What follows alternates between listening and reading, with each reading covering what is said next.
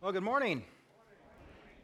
Thank you, Barry, and the worship team. Isn't it a blessing to be reminded each week what worship means and the preaching of the word as an extension of our worship to a God who is eminently worthy? Well, if you would, turn with me in your Bibles to Psalm 46. Psalm 46, to the choir master, a psalm of the sons of Korah. 492 years ago, last month in 1527, a horrific wave of death was sweeping across the continent of Europe, being ushered in by a flea and rodent-borne plague known as the bubonic plague, also called the Black Death. All told, it killed 1/3 to a full 1/2 of the continent of Europe. And as frightening as the deadliness of this plague was, it really was its unpredictability and its uncertainty that made it most fearful. You see, the plague could sweep into a village, and within 24 hours, the first victims would fall. It could spread by the briefest touch.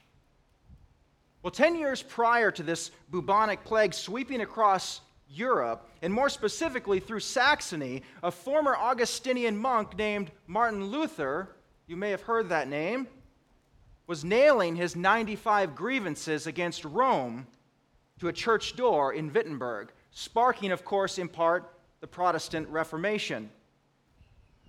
Well, here 10 years later, into that Reformation, this Black Death is descending upon Wittenberg. And Luther now has a young son, 1 year old, and his wife Katharina was pregnant with their daughter Elizabeth. Of course, knowing that the plague was descending, the wisest thing to do was to flee the area. And in fact, it was often complete anarchy and chaos in villages when it was even rumored that the plague was coming. Well, now with the Black Death about to descend upon Wittenberg, the head of the college where Luther lectured wisely urged his professors to leave. But Luther refused. He reasoned that it was well and fine if most would leave, but if all the clergy fled, who would care for those that remained? And so Luther, with the support of his pregnant wife and with a 1-year-old child to care for, they opened their home as a hospital to the infected as the Black Death descended and struck Wittenberg on August 2nd, 1527. This was a horrific time for the Luthers. Family, friends, neighbors died in their home. They nearly lost their 1-year-old child, who miraculously recovered. But sadly, their daughter Elizabeth died only 8 months after she was born, likely due to Katharina being so weak in her body from battling the plague while she was pregnant. But not only did Martin Luther witness the death and despair of the plague in his own home, not on TV, not on the news, but he would daily receive reports and letters from German Protestants that were being killed or exiled for following his teaching. Amidst all of this, soldiers under Charles V were laying siege to Rome as well, carrying massive implications for all of Germany. Political unrest, social upheaval, natural disasters, and spiritual chaos surrounded the Luthers on every front. It no doubt felt like their world was burning down around them. Well, it was during this time of unrelenting chaos, crisis, and spiritual confusion that Martin Luther picked up his quill, and at the top of a piece of paper he wrote, "Ein feste Burg ist unser Gott." A mighty fortress is our God. And what became the anthem hymn of the Reformation was written in the bowels of a world that was being shook and crumbling under every conceivable foundation. What some may not know is that Psalm 46 was used as the heartbeat for this enduring hymn and has even become known as Luther's Psalm. Indeed, the only certainty that Luther possessed for these 10 years of his life was the truth of God's Word. all other mountains were being thrown into the sea. Let's pray. Graciously Heavenly Father, I pray we come this morning to this inspired and timely text with eyes to see and ears to hear. These times of great uncertainty, you are turning the mirror inward on your congregation and calling to those who have been trusting in the temporary. We pray that all hindrances to us hearing your word would be removed, that the seed would fall on good soil. Speak to us through your word this morning, we pray. Amen. Well, written at most of the top of most Psalms, we often are told either the exact time or sometimes the exact event that inspired that Psalm's writing. While we don't have that for Psalm 46, most believe that it was likely written in response to the miraculous deliverance of Jerusalem under King Hezekiah. You can read about this in 2 Kings 18 and 19 and 2 Chronicles 32. But in this reading, the Assyrian king has stormed through Judah, demolishing towns and villages, terrorizing the entire nation, taking over 200,000 residents and their possessions as prisoners and bounty. Now I imagine confusion reigned as the Lord's hand seemed nowhere to be found, and the Assyrians scorched the earth of Judah completely unchecked. And finally, crisis arrived for King Hezekiah as 185,000 Assyrian troops surrounded Jerusalem with the intent of killing all inside the walls. Unless God supernaturally intervened, utter destruction awaited the inhabitants inside. Yet in the midst of the confusion, in the midst of the crisis, in the chaos, King Hezekiah prayed. And God answered. And in one night, the angel of the Lord annihilated the Assyrian army, killing all 185,000 Assyrian soldiers. Now, this background, this historical context, helps us to begin grasping the gravity of this psalm and perhaps showing us what Martin Luther saw in this incredible song of ascension that cries out for the supremacy of God over all that concerns us and the intimate help that surrounds his children. This strong fortress of protection and refuge for his children was the music that moved the sons of Korah to write this psalm. And it's that music that's to saturate us as well as we read. So let's begin in verse 1. Verse 1, God is our refuge and strength, a very present help in trouble. We see two attributes of God on display here. He's all-powerful, and he's everywhere. And showing us just how powerful, the psalmist is making an introduction for us in the usage of the word God. They could have used the name Yahweh, which is the most common name for God in the Psalms, showing God as the active and self-existent one. Or maybe El Olam, highlighting God's loving kindness. Or El Elyon, emphasizing God's sovereignty as the Most High. But instead, they use Elohim, meaning strong, almighty.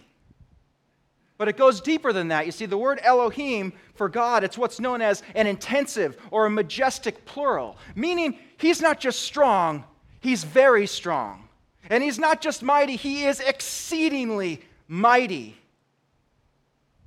It's the same usage in Genesis 1:1. In the beginning, God, Elohim, exceedingly mighty one, created the heavens and the earth. It's that power that the psalmists want us to see. These are the goggles that they want us to put on here as we're reading the rest of this psalm. No less than the creative power and strength that created the world by the word of his mouth is the one who is our refuge and strength this morning. Notice in verse 1, God. God what? God is. meaning present tense. Every moment of every day, the exceedingly mighty God is our refuge, a place of safety, a place that is secure. One commentator describes it as an unassailable fortress and an unconquerable castle. Beginning to see what Luther saw in this psalm. God is the mighty fortress. Think, if you will, of maybe a movie scene, or imagine a moment in your mind where you see a beleaguered soldier or a family that's being pursued and chased by enemy hordes. And up ahead, you see the tower. And they're lowering the drawbridge to receive the ones desperately seeking protection. And with the enemy almost to them, they cross the drawbridge and the moat. And with a loud thud, we sigh in relief as the drawbridge is lifted and the door closes safely behind them. Let me ask you something.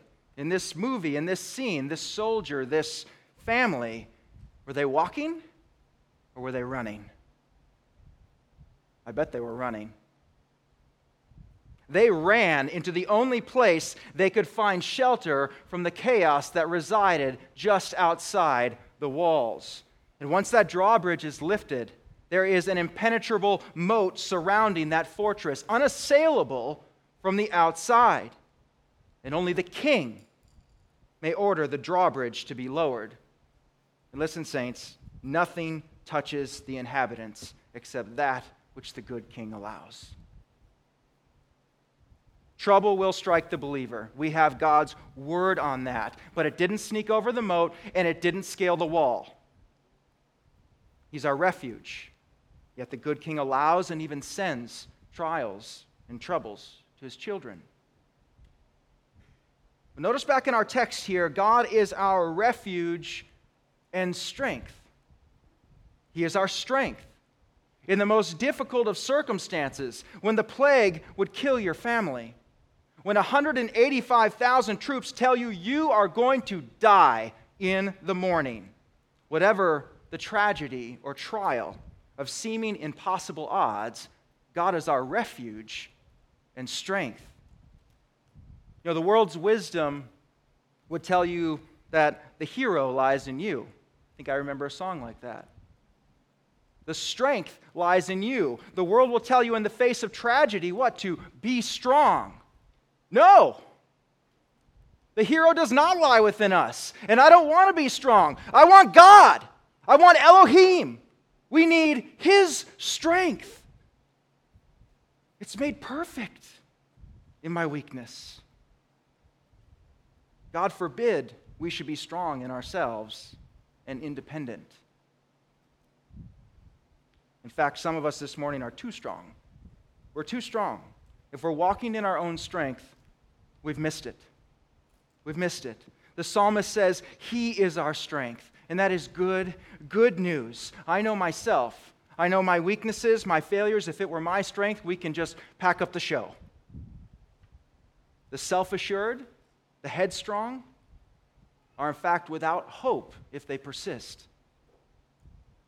When we were born again, we exchanged our strength for His.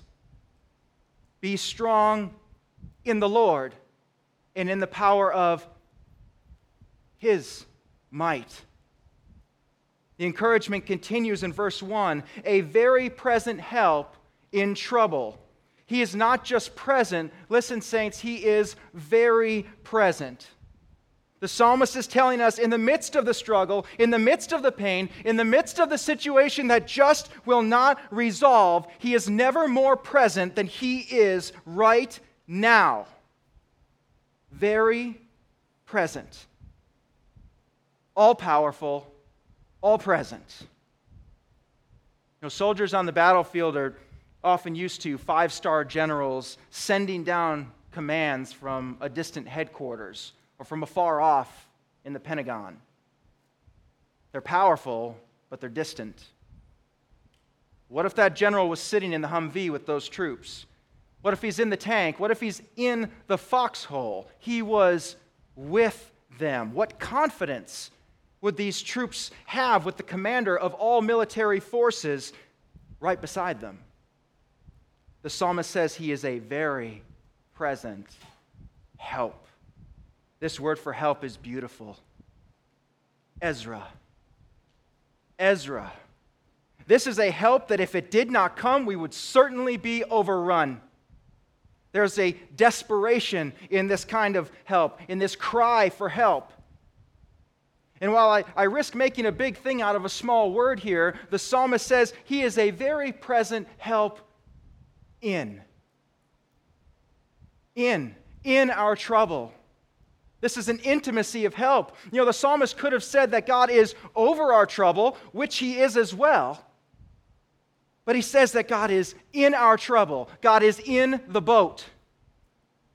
And though the heavens often feel like they're brass, like your prayers are hitting a concrete wall, and the situation or the trial continues unabated, the spiritual season is a dry land.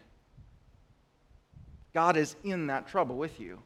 He is in that pain, and he's in the crisis, the chaos, and the confusion of our times. But notice with me, and I don't want to miss this miracle that's just floating on the top of this verse.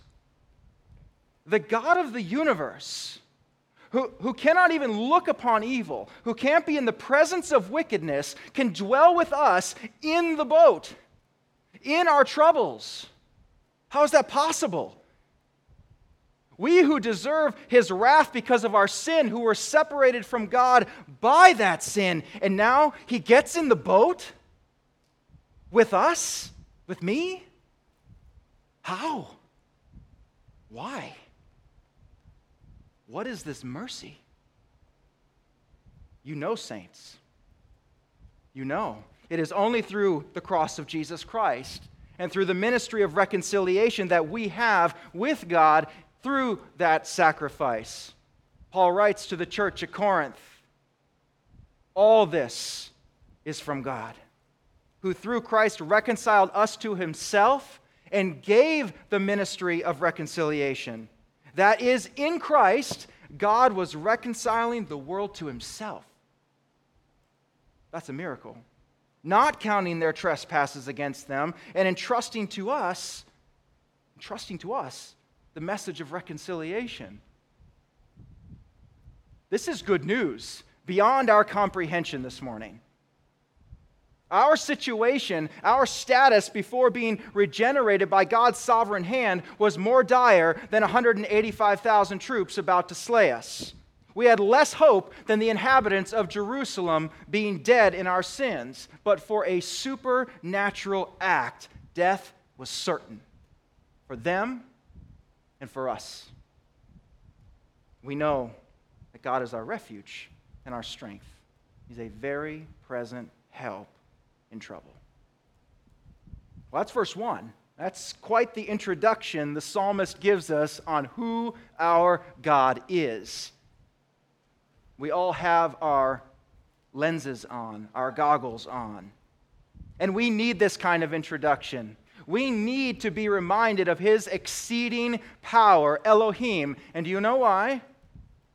Because verses 2 and 3 are about to come upon us. Notice in verse 2, therefore, we will not fear. Though the earth should change, and though the mountains slip into the heart of the sea. The psalmist carries us along from his introduction and reminder of who God is, saying, now, if this is true, if verse 1 is true, then we will not fear. And he's not simply telling us not to fear because I told you so. He's telling us not to fear because God is the very strong one. He is the exceedingly mighty one, Elohim. There is a mighty fortress for our rescue and for our safety. And so he makes a declaration. We will not fear. Though the earth should change. Some versions say, though the earth gives way.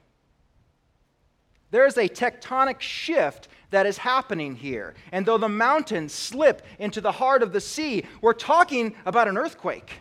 Historically, the psalmist had likely witnessed just such an earthquake. The mountain range of Mount Carmel ends at cliffs that overhang the sea. And he likely watched in terrific awe as huge chunks of Mount Carmel were shook and thrown into the Mediterranean Sea below. But here's what's interesting.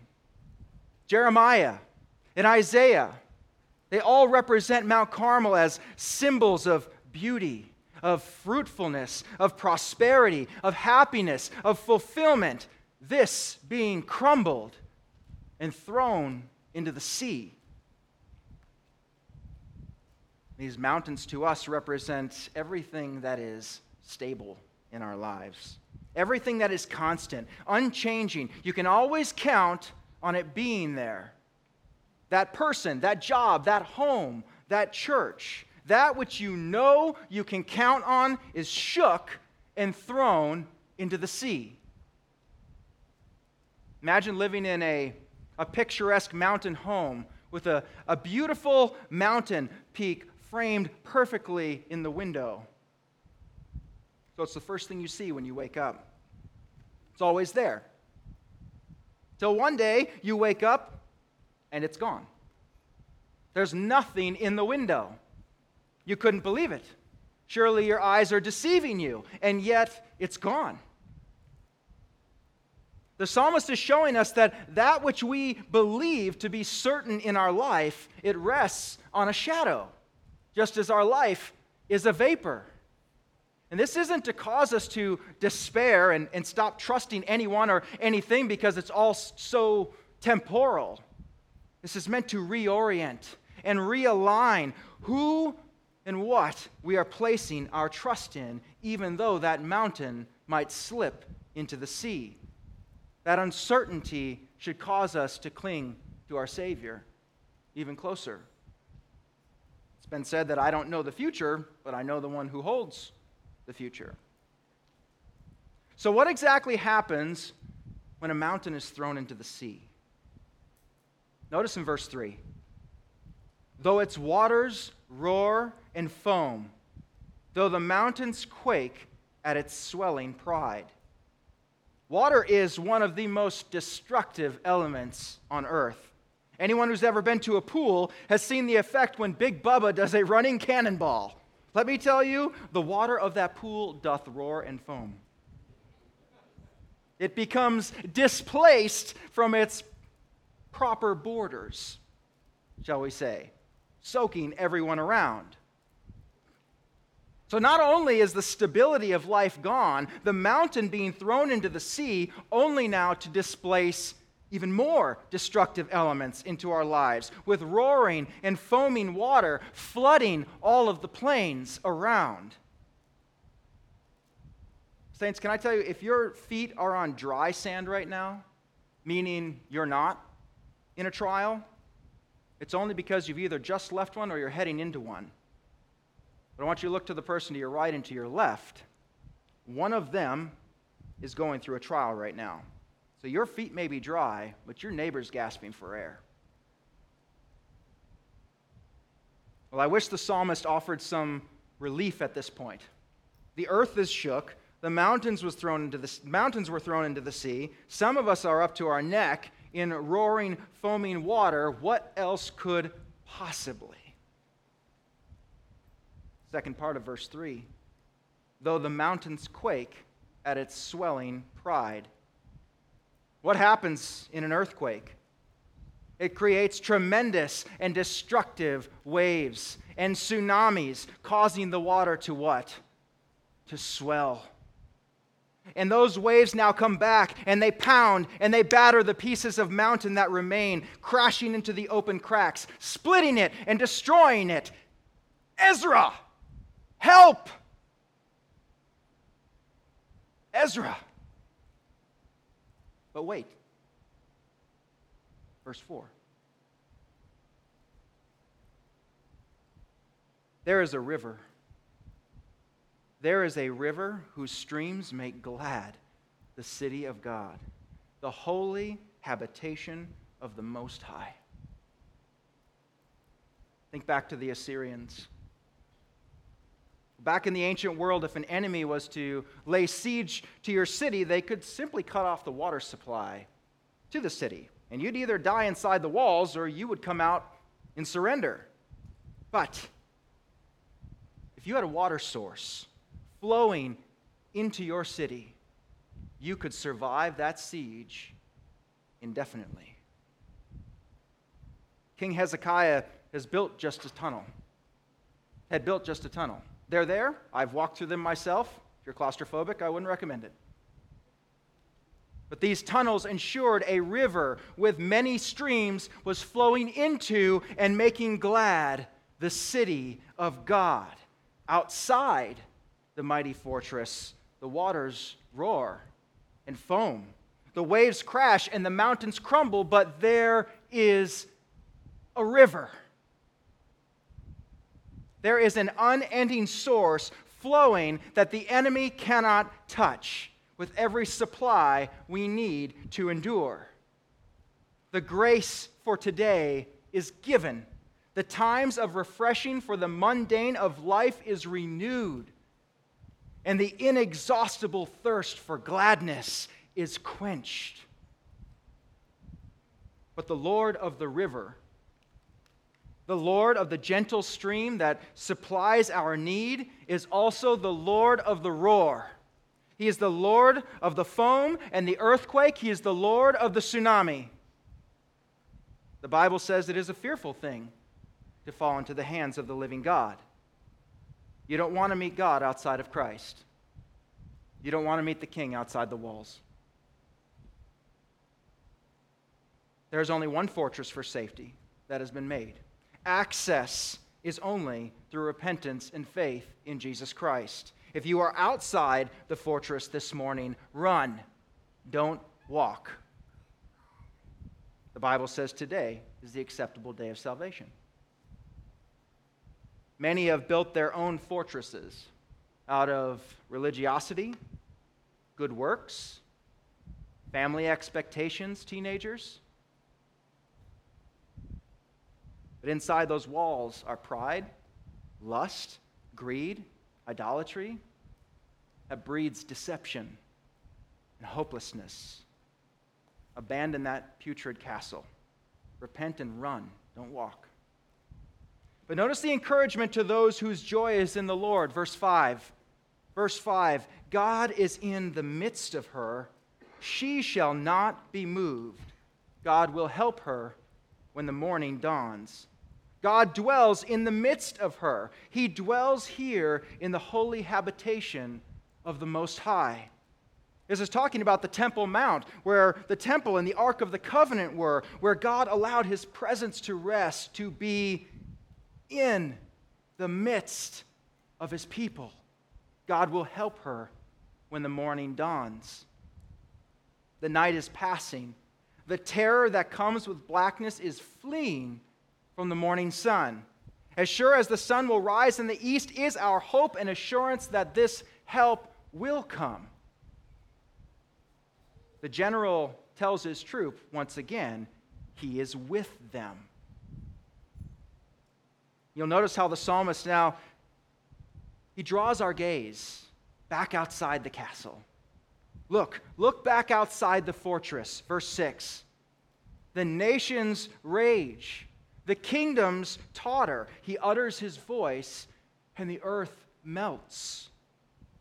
This immediately took me back to Psalm 2. Why do the nations rage, and the peoples plot in vain? The kings of the earth set themselves, and the rulers take counsel together against the Lord, against his anointing, saying, let us burst their bonds apart and cast away their cords from us. And he who sits in the heavens laughs. The Lord holds them in derision. Then he will speak to them in his wrath. Then he will terrify them in his fury, saying, as for me, I've set my king on Zion, my holy hill. Let the politicians plot. Let Black Lives Matter and Antifa rage. Our trust resides in verse 7. Verse 7, the Lord of hosts is with us. The God of Jacob is our fortress. meaning the Lord Almighty is with us. He will defend, He will guard His people and His city. And how do we know that He will do this? How do we know that He is the God that will perform this? How can I trust what you're saying and what I'm reading? Come. Verse 8, come, behold the works of the Lord, how He has brought desolations on the earth. This command to behold is in all three tenses. Current tense, you have 185,000 rotting corpses outside your gates, O Israel. I will protect you. Past tense, look what I've done on your behalf and in the name of my glory. Psalm 66. Psalm 66, 5 and 6. Come and see what God has done. He is awesome in His deeds toward the children of man. He turned the sea into dry land. They passed through the river on foot. There did we rejoice in Him. And future, in the great and terrible day of the Lord, He will also bring desolation. He speaks and the earth melts. Peter later writes that the elements will indeed melt with fervent heat, and the heavens will pass away with a great roar. But whether past, present, or future, verse 9, He makes wars cease to the end of the earth. He breaks the bow and shatters the spear. He burns the chariots with fire. God is making wars cease. But this is not a harmonious, voluntary peace. This is a restrained and a forced peace. A peace that, but God be the enforcer of it, the nations would still rage, and the unending wickedness of men's hearts would once again rise up to make war on His people and His city. It's a restrained peace. Therefore, He breaks the bow and shatters the spear. He burns their chariots with fire. Therefore, you will, verse 10, you will be still and know that I am God. I will be exalted among the nations. I will be exalted in the earth. You'll notice quotation marks around this verse. The psalmist is no longer speaking. The Lord speaks. We often see verses to be still and know, maybe on a flowery desk calendar with a nice peaceful picture behind it. Anyone have one of those? Yet James Montgomery Boyce writes that this command is not advice to lead us to a contemplative life, however important that may be. It means rather, lay down your arms, surrender and acknowledge that I am the only victorious God. And while the command to be still is certainly comforting to His people, the comfort here is that God will one day bring desolation to the nations and people that defy God, who wage war on His name and on His people. Therefore, people of God, be still. Cease your worrying. Worry is functional atheism. Knowing in your mind that God exists, yet acting and living as if no one's on the throne, no one's home, no God exists that cares or will perform His word. Worry is functional atheism. This command to be still and know is both a promise and an ultimatum to raging nations and to the wicked at heart. This is a command to surrender. Surrender now, because desolation awaits those who would make war against the Lord of hosts. Verse 11. Once again, for the second time, verses 7 and 11, He is the God of Jacob. Jacob was a liar. He was a cheat, a deceiver. He stole his brother's birthright and he fled like a coward until he met God. He wrestled with God, was made to surrender. bearing the mark forever of one who had been touched by his Maker. All that call for surrender has not changed, past, present, or future. The gospel, by its very nature, is a call to surrender. It is a call to lay down your arms. The rebellion that filled the heart of the peoples in Psalm 46 fills the hearts of some listening. Those who have quietly chosen the pleasures and the comforts of life over being a slave of Christ. Christians acting as if they weren't actually bought at a very high price. You still belong to you. Those who hold to a form of godliness but deny its power. Those who would backbite or gossip or sow division in the body. Scripture says this is rebellion.